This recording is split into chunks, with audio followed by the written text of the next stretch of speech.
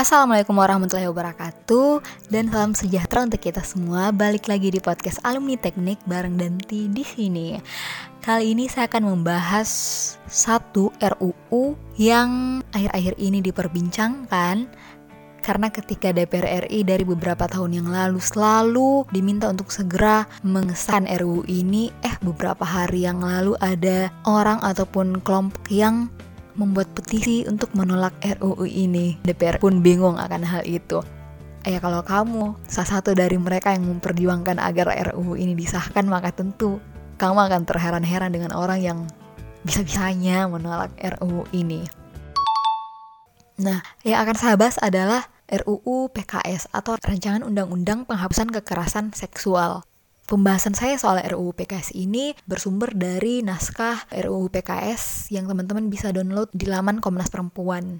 Yang pertama nih, yang perlu kita ketahui bahwa RUU P-KS ini sudah disusun atau sudah dirancang mulai dari tahun 2010 oleh Komnas Perempuan. Kemudian dalam perjalanannya, Komnas Perempuan pun mengikutkan berbagai elemen, berbagai lembaga yang peduli akan korban kekerasan seksual.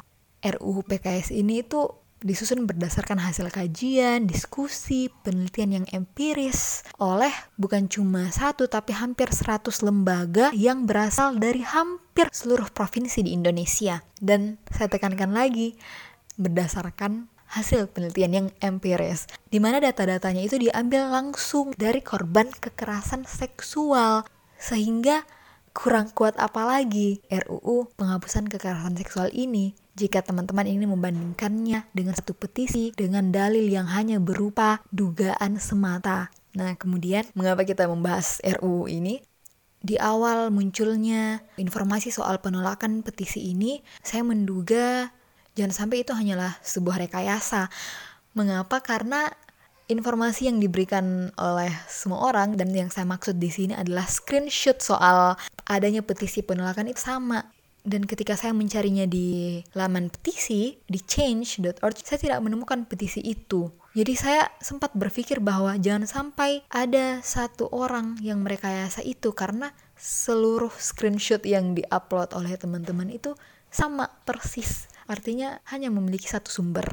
Namun saya menemukan petisi yang sama isinya di change. Dan terakhir saya cek hanya di bawah 50-an ribu orang yang menandatangani petisi itu. Sementara ada petisi lainnya yang mendukung RUU ini dengan hampir 100 ribu orang yang menandatanganinya. Sehingga di situ saya tidak merasa khawatir terhadap penolakan RUU ini. Namun karena beberapa hari sejak petisi pertama yang saya tahu itu yang dibuat oleh Ibu Maimun yang juga membuat petisi Blackpink, saya masih menemukan kekhawatiran dari teman-teman yang mendukung undang-undang ini terhadap mereka yang menolaknya. Dan saya pun lama-lama ikut khawatir juga karena orang terdekat saya ternyata ada yang menolak itu. Maka dari itu nih, podcast ini sebenarnya secara khusus untuk kamu, sahabat saya dan keluarga saya yang mendengarnya. Oke. Kemudian saya pun menemukan petisi yang sama yang di-screenshot oleh beberapa orang di awal. Dan hasilnya adalah yang menandatangani petisi penolakan RUU P-KS lebih banyak ketimbang yang menandatangani petisi yang dibuat oleh kawan Lontera untuk mendukung disahkannya RUU ini segera. Itulah yang melatar belakangi episode ini tercipta. Di awal saya sudah menjelaskan soal betapa kuatnya RUU ini untuk harus disahkan jika dibandingkan dengan statement atau argumen dari mereka yang menolaknya. Nah, dari naskah RUU P-KS adalah RUU yang memberikan hak yang seharusnya diterima oleh korban dan mengatur hukuman yang diterima oleh pelaku yang selama ini belum diatur oleh undang-undang yang berlaku. Nah, kemudian seberapa penting sih persoalan kekerasan seksual ini? Nah, dari catatan tahunan 2018 yang dikeluarkan oleh Komnas Perempuan, kekerasan seksual itu berada di peringkat kedua, yaitu sebesar 31%. Kemudian akhir-akhir ini ada banyak kasus soal kekerasan seksual. Dan bagaimana perkembangannya? Bagaimana akhir dari cerita itu? Kemarin Ibu Baik Nuril yang seharusnya menjadi korban malah beliau yang dipenjarakan. Teman kita dari UGM sampai saat ini apakah telah menerima seluruh hak-haknya? Apalagi akhir-akhir ini sudah banyak korban kekerasan yang mulai bicara. Sehingga tentu kita perlu untuk memberikan haknya yang diatur oleh negara. Dan bukan cuma soal hak korban kan, kita juga perlu pertanggungjawaban dari para pelaku. Sementara ketika tidak ada aturan yang mengaturnya, maka pelaku tidak bisa dijerat hukuman. Bagaimana perasaan kamu ketika kamu menjadi korban kekerasan seksual? Ketika kamu harus mengasingkan diri karena kamu adalah korban, sementara orang yang melakukannya kepada kamu melanglang buana kesana kemari. Nah, tujuan dari RUU ini yang pertama melakukan pencegahan terhadap terjadinya peristiwa kekerasan seksual. Kemudian yang kedua, mengembangkan dan melaksanakan mekanisme penanganan, perlindungan, dan pemulihan yang melibatkan masyarakat dan berpihak pada korban, agar korban dapat melampaui kekerasan yang ia alami dan menjadi seorang penyintas. Nah, apa sih bedanya korban sama penyintas? Yang diinginkan saat ini adalah korban harus berubah menjadi penyintas. Korban itu bersifat pasif, sementara penyintas itu bersifat aktif. Dengan undang-undang ini, kami mengharapkan para korban kekerasan seksual itu ingin berbicara, aktif untuk memperjuangkan keadilan terhadap haknya. Dan kira-kira ada berapa banyak korban atau yang pasif menyuarakan atau diam-diam sakit sendiri ketimbang penyintas yang memperjuangkan haknya agar tentunya kejadian itu tidak terulang lagi kepada yang lainnya kan. Nah, kemudian tujuan yang ketiga adalah memberikan keadilan bagi korban kejahatan seksual melalui pidana dan tindakan yang tegas bagi pelaku kekerasan seksual. Nah, karena sampai saat ini tidak ada sama sekali undang-undang yang mengatur soal hukuman pelaku kekerasan seksual, sehingga itu tidak bisa dipidanakan. Itulah mengapa kemarin kasus Ibu Baik Nuril yang seharusnya beliau menjadi korban, malah beliau yang ditersangkakan, malah beliau dijerat oleh pasal Undang-Undang ITE. Sementara beliau adalah korban kekerasan seksual karena tidak ada aturan yang mengatur soal itu. Sehingga beliau dijerat dengan pasal yang diatur di perundang-undangan yang berbeda. Nah, kemudian yang terakhir adalah menjamin terlaksananya kewajiban negara, peran keluarga, partisipasi masyarakat, dan tanggung jawab korporasi dalam mewujudkan lingkungan bebas kekerasan seksual. Nah, jika persoalan ini diatur di undang-undang, maka negara memiliki kewajiban penuh untuk melindungi sang korban. Seluruh lapisan masyarakat wajib untuk melindungi korban. Karena ada banyak kasus di mana korbanlah yang disalahkan. Kalau kemarin dari podcast sebelumnya di episode 6, soal bekerja seks, mereka yang dikriminalisasi oleh petugas kepolisian, oleh masyarakat, bahkan oleh keluarganya sendiri. Sehingga dengan undang-undang ini tentu korban memiliki hak untuk mendapatkan perlindungan oleh siapapun itu. Lebih jelasnya lagi, Komnas Perempuan telah mengidentifikasi ada 15 jenis kekerasan seksual dalam berbagai konteks. Yang pertama itu perkosaan, yang berarti pemaksaan hubungan seksual yang dilakukan dengan berbagai cara tidak terbatas pada definisi hubungan seksual sebagaimana diatur dalam hukum positif, yang ada yang hanya meliputi penis ke vagina. Nah, kasus perkosaan itu diatur di KUHP, di Kitab Undang-Undang Hukum Pidana. Namun, definisi perkosaan di situ berbeda, tidak mampu untuk mengcover seluruh aksi perkosaan, karena di KUHP tersebut mendefinisikan perkosaan itu ketika penis itu masuk ke vagina, sementara realitasnya ada yang memasukkan hal-hal lain ke dalam tubuh. Dan akhirnya karena yang berlaku saat ini hanya KUHP ini, makanya kasus perkosaan seringkali diubah menjadi kasus pencabulan. Sementara hukuman pencabulan itu lebih rendah ketimbang pemerkosaan. Makanya dibutuhkan undang-undang yang mengatur hal tersebut untuk mengisi kekosongan ini. Nah, kemudian ada yang mengatakan bahwa bagaimana bisa RUU ini mengatakan ada perkosaan dalam hubungan suami istri. Padahal di Undang-Undang KDRT yang berlaku saat ini itu mengatakan bahwa kekerasan seksual pada suami istri itu bisa terjadi. Kemudian yang kedua adalah intimidasi sosial, yaitu tindakan yang menyerang seksualitas seseorang untuk menimbulkan rasa takut atau penderitaan psikis pada perempuan korban. Nah, misalnya pada surat atau SMS seperti yang terjadi pada Ibu Baik Nuril kemarin. Nah, jika dari dulu RUU ini disahkan, maka Ibu Baik Nuril bisa mendapatkan haknya. Yang ketiga, pelecehan seksual, yaitu tindakan seksual lewat sentuhan fisik maupun non-fisik dengan sasaran organ seksual atau seksualitas korban. Nah, siulan, main mata, ucapan bernuansa seksual itu beberapa hal yang termasuk pelecehan seksual yang biasanya dilakukan oleh banyak orang, yang seringnya dianggap bercandaan oleh banyak orang. Nah, soal hukumannya nih kita akan bahas di belakang. Apakah hanya dengan siulan maka seseorang bisa dipenjarakan? Nanti kita akan bahas di belakang. Selanjutnya, eksploitasi seksual, yaitu tindakan penyalahgunaan kekuasaan yang timpang atau penyalahgunaan kepercayaan untuk tujuan kepuasan seksual maupun untuk memperoleh keuntungan dalam bentuk uang, sosial, politik, dan lainnya. Nah, karena kemiskinan maka banyak yang dieksploitasi untuk menjadi pekerja seks. Banyak majikan yang melakukan kekerasan pada bawahannya, kemudian sebagai bawahan mereka pun mendapatkan paksaan untuk melakukan ini itu atau menggunakan apapun itu. Nah, selanjutnya perdagangan perempuan untuk tujuan seksual, yaitu tindakan merekrut, mengangkut, menampung, mengirim, memindahkan atau menerima seseorang dengan ancaman kekerasan, penggunaan kekerasan, penculikan, penyekapan, pemalsuan, penipuan, penyalahgunaan kekuasaan atas posisi rentan, penjeratan ulang, penjeratan utang, atau pemberian bayaran atau manfaat terhadap korban secara langsung maupun orang lain yang menguasainya untuk tujuan prostitusi ataupun eksploitasi seksual lainnya. Yang keenam, prostitusi paksa, yaitu situasi di mana perempuan mengalami tipu daya, ancaman maupun kekerasan untuk menjadi pekerja seks.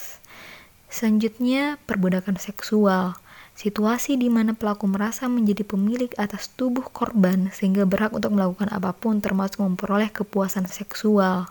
Kemudian pemaksaan perkawinan. Soal pemaksaan perkawinan, mungkin saja yang terbersit hanyalah seorang anak yang dipaksa menikah oleh orang tuanya. Tapi nyatanya kasus pemaksaan pernikahan itu bukan hanya itu.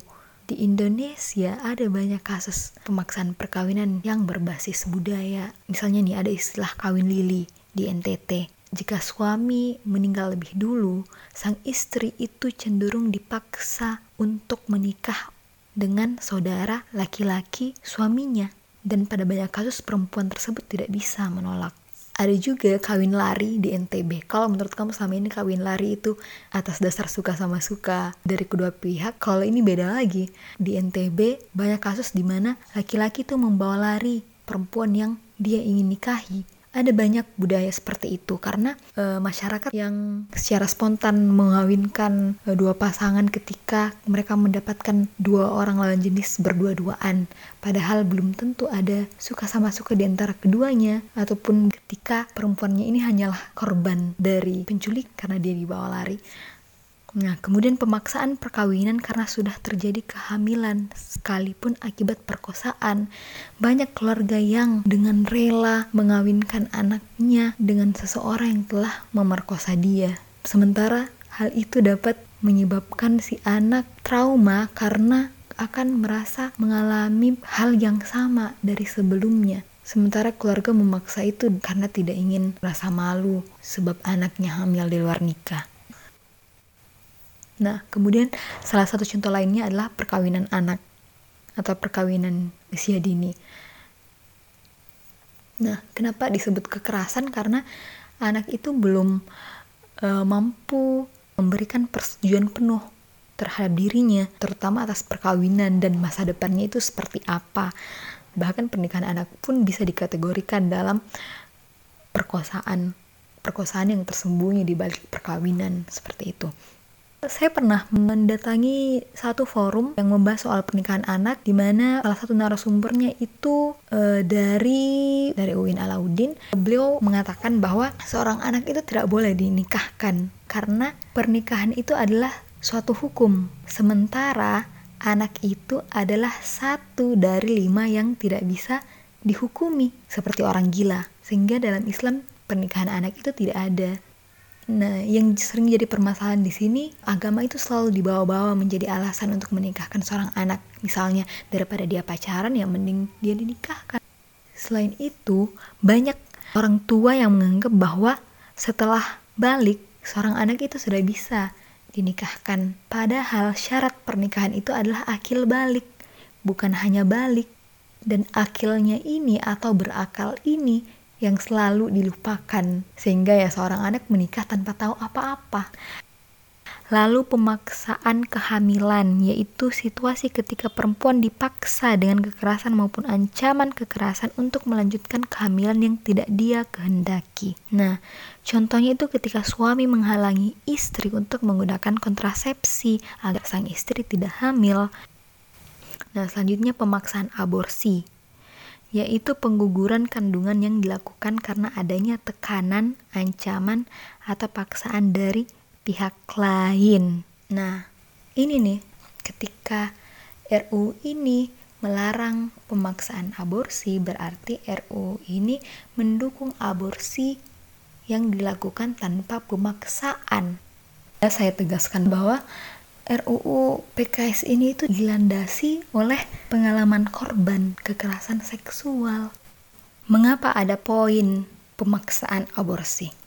Karena ada korban yang melapor bahwa dia dipaksa untuk aborsi. Jadi ada kasus di mana seorang perempuan berkenalan dengan pelaku yang berprofesi ustaz untuk dibantu mendapatkan jodoh.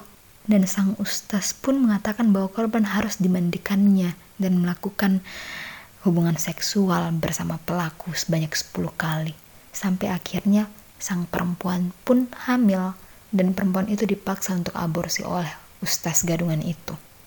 Sementara meski RUU ini tidak disahkan, tapi semoga saja disahkan, Undang-undang Kesehatan yang berlaku saat ini mengizinkan perempuan melakukan aborsi ketika aborsi itu ternyata mampu mengurangi dampak gangguan jiwa, di mana tentunya sebelum aborsi akan ada pendampingan dan setelah aborsi pun akan tetap ada pendampingan. Nah, hanya saja di Undang-Undang Kesehatan tidak ada sama sekali penjelasan tentang pemaksaan aborsi, sehingga itu menjadi celah dan diisi kekosongannya oleh RUU Penghapusan Kekerasan Seksual ini dengan melarang adanya pemaksaan aborsi.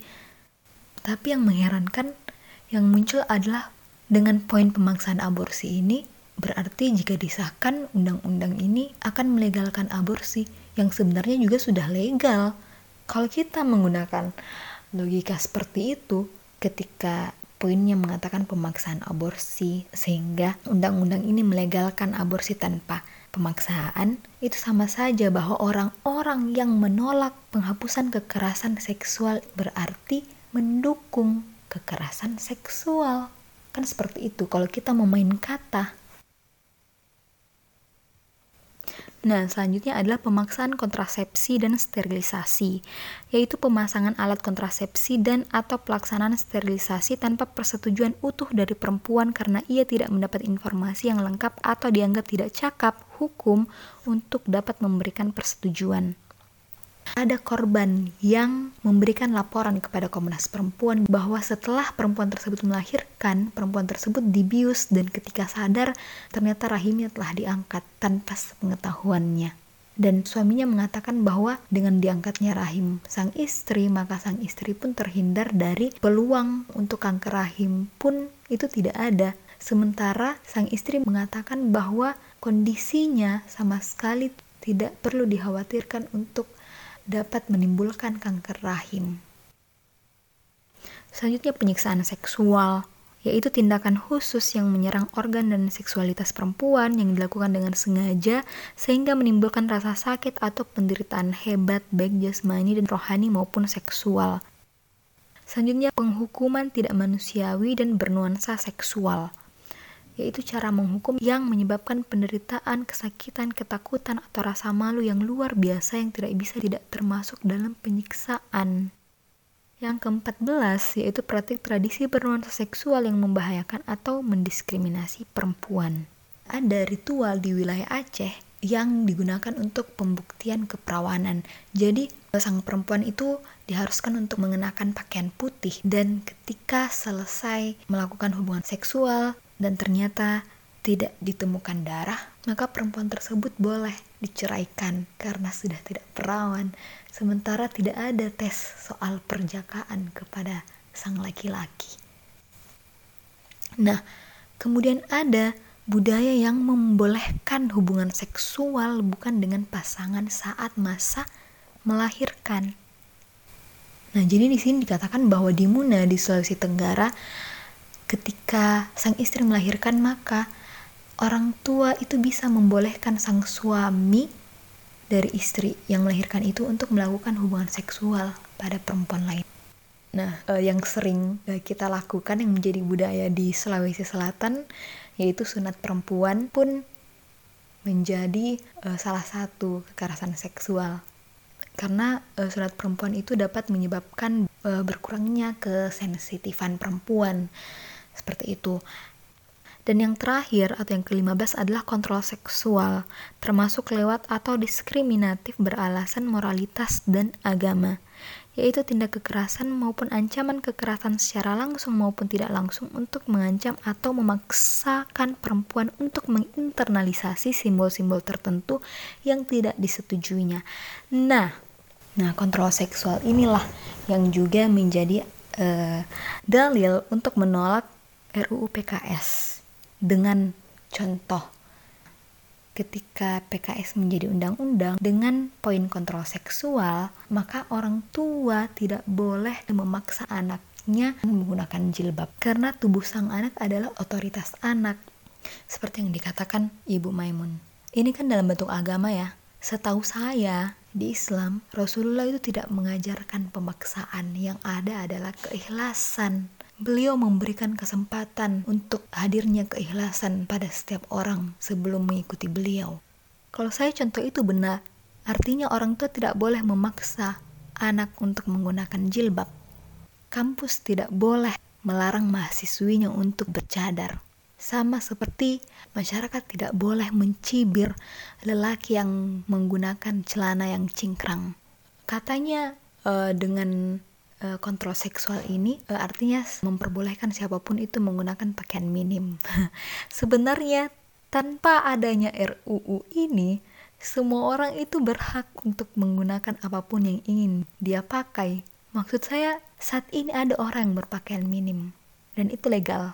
Saat ini ada orang yang menutupi hampir seluruh tubuhnya dan itu legal.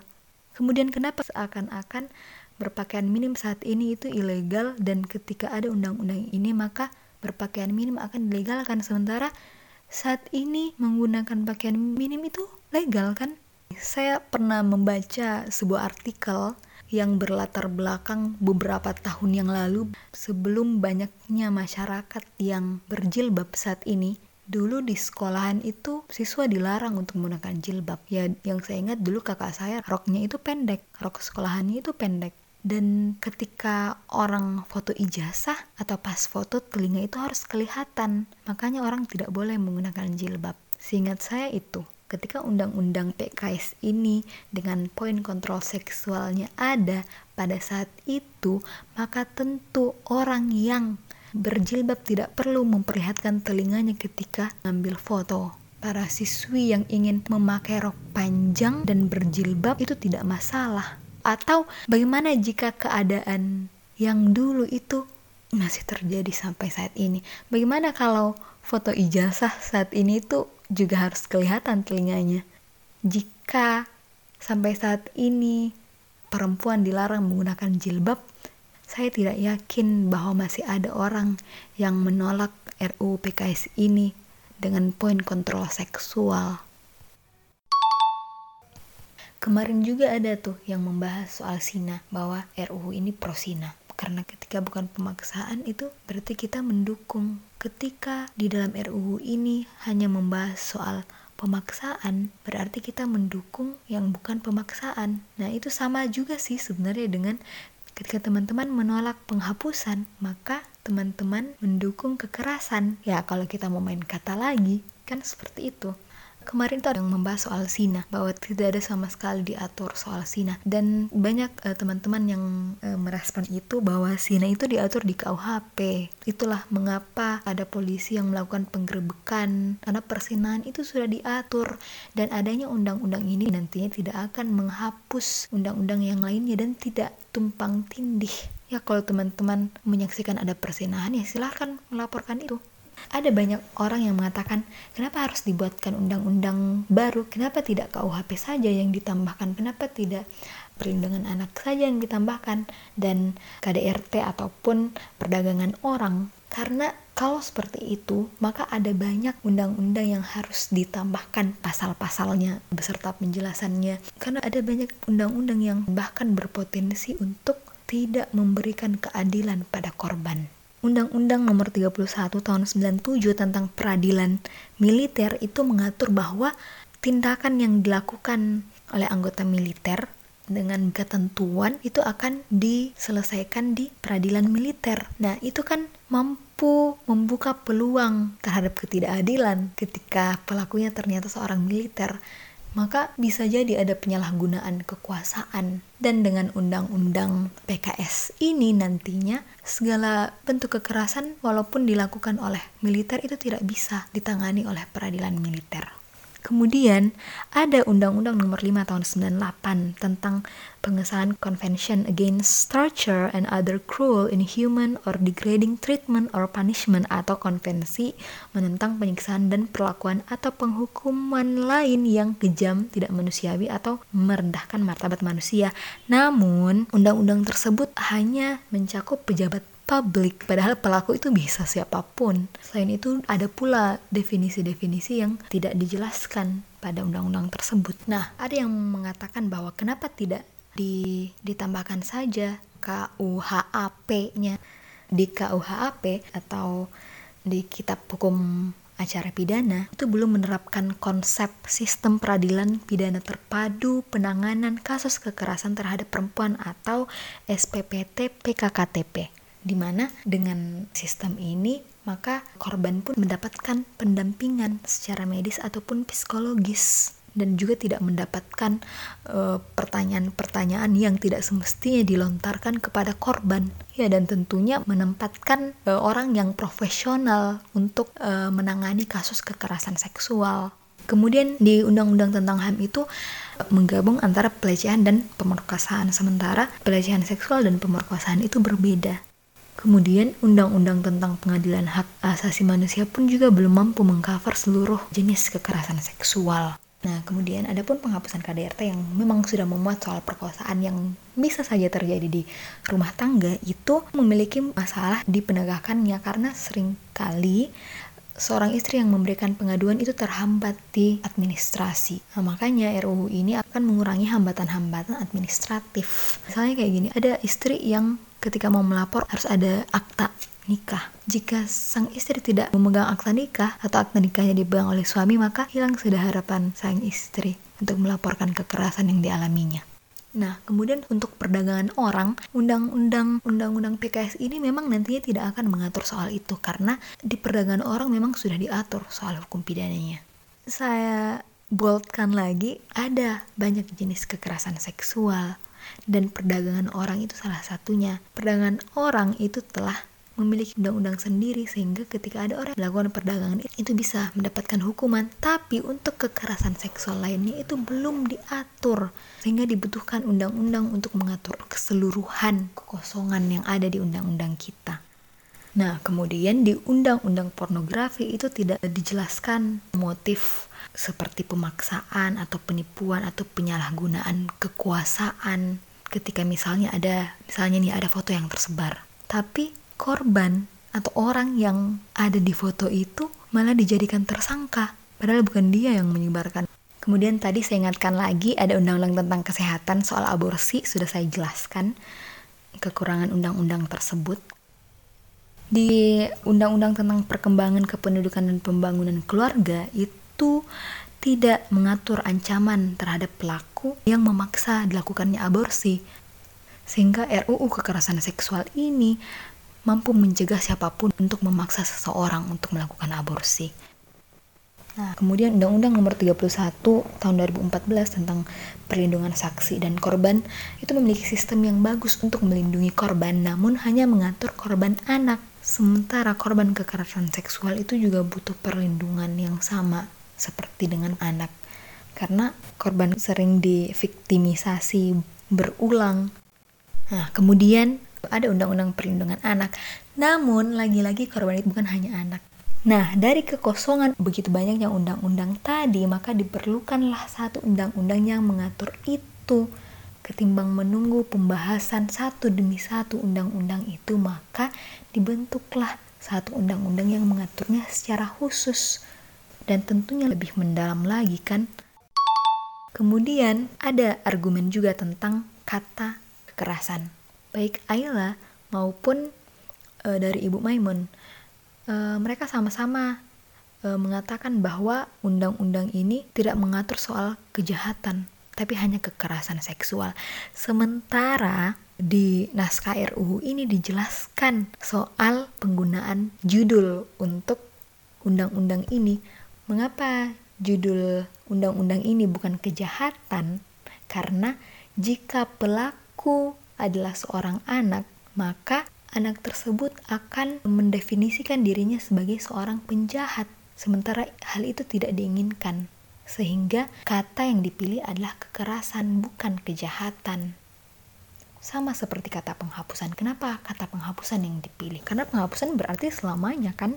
Jadi bukan karena tidak ada kata kejahatan di dalam RUU ini, maka RUU ini tidak membahas soal kejahatan. Namun kata kejahatan itu memang diganti menjadi kekerasan dengan alasan tadi. Dari 15 kekerasan seksual yang tadi telah saya sebutkan, hanya ada 9 kekerasan seksual yang dirumuskan. Yang pertama yaitu pelecehan, eksploitasi, pemaksaan kontrasepsi, pemaksaan aborsi, perkosaan, pemaksaan perkawinan, pemaksaan pelacuran, perbudakan seksual, dan penyiksaan seksual.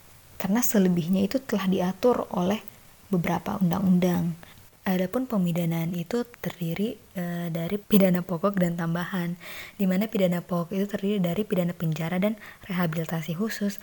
Nah, rehabilitasi khusus itu ditujukan kepada seseorang berusia di bawah 14 tahun atau terpidana yang melakukan pelecehan seksual yang sifatnya nobody contact. Jadi seperti sweet-sweetan dan lain-lainnya itu tidak mendapatkan pidana penjara, tapi rehabilitasi. Adapun pidana tambahan itu seperti restitusi, kemudian kerja sosial, pencabutan hak asuh, hak politik, jabatan, hak menjalankan pekerjaan, dan lain-lainnya.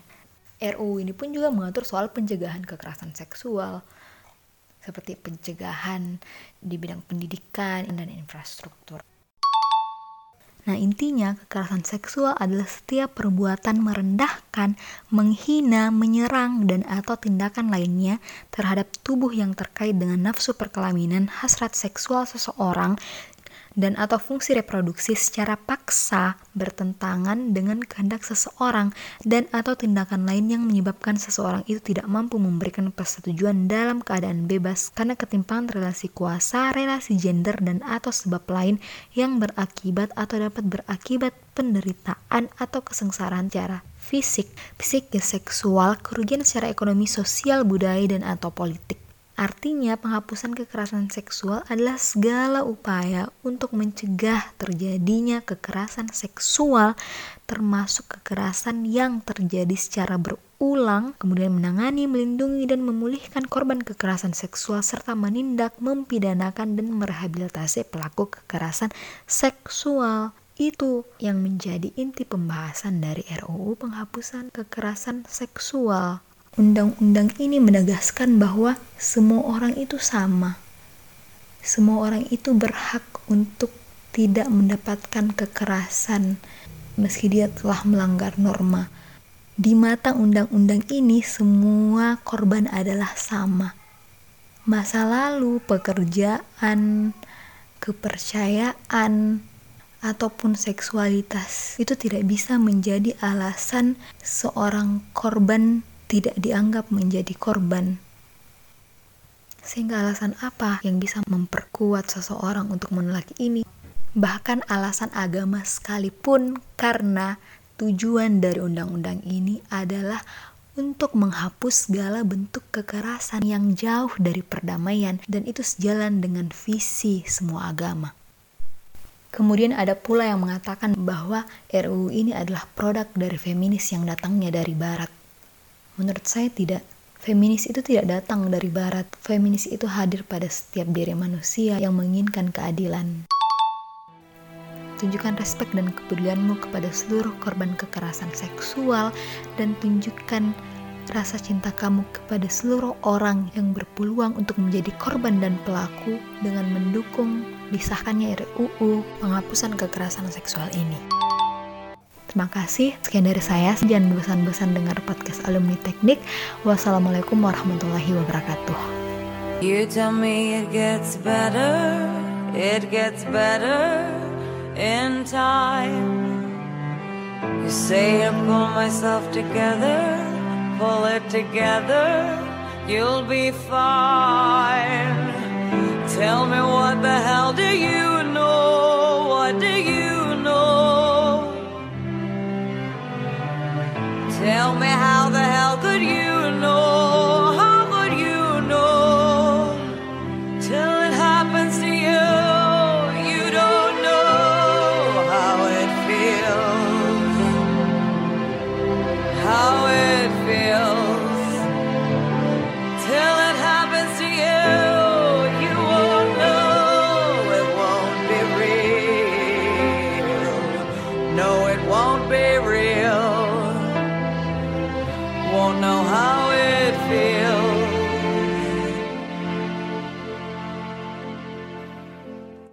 You tell me hold your head up, hold your head up, and be strong. 'Cause when you fall, you gotta get up, you gotta get up and move on. Tell me how the hell could you talk? How can you talk?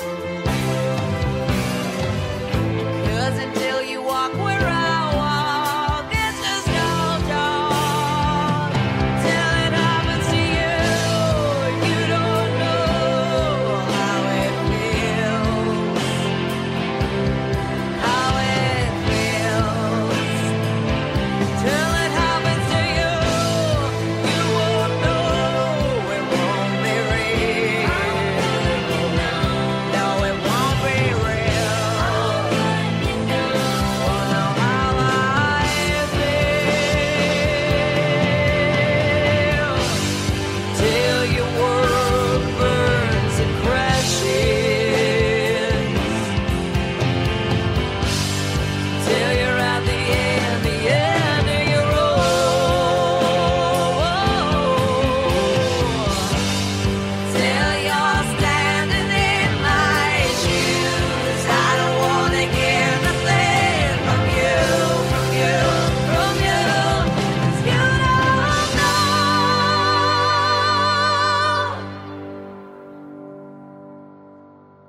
Till it happens to you.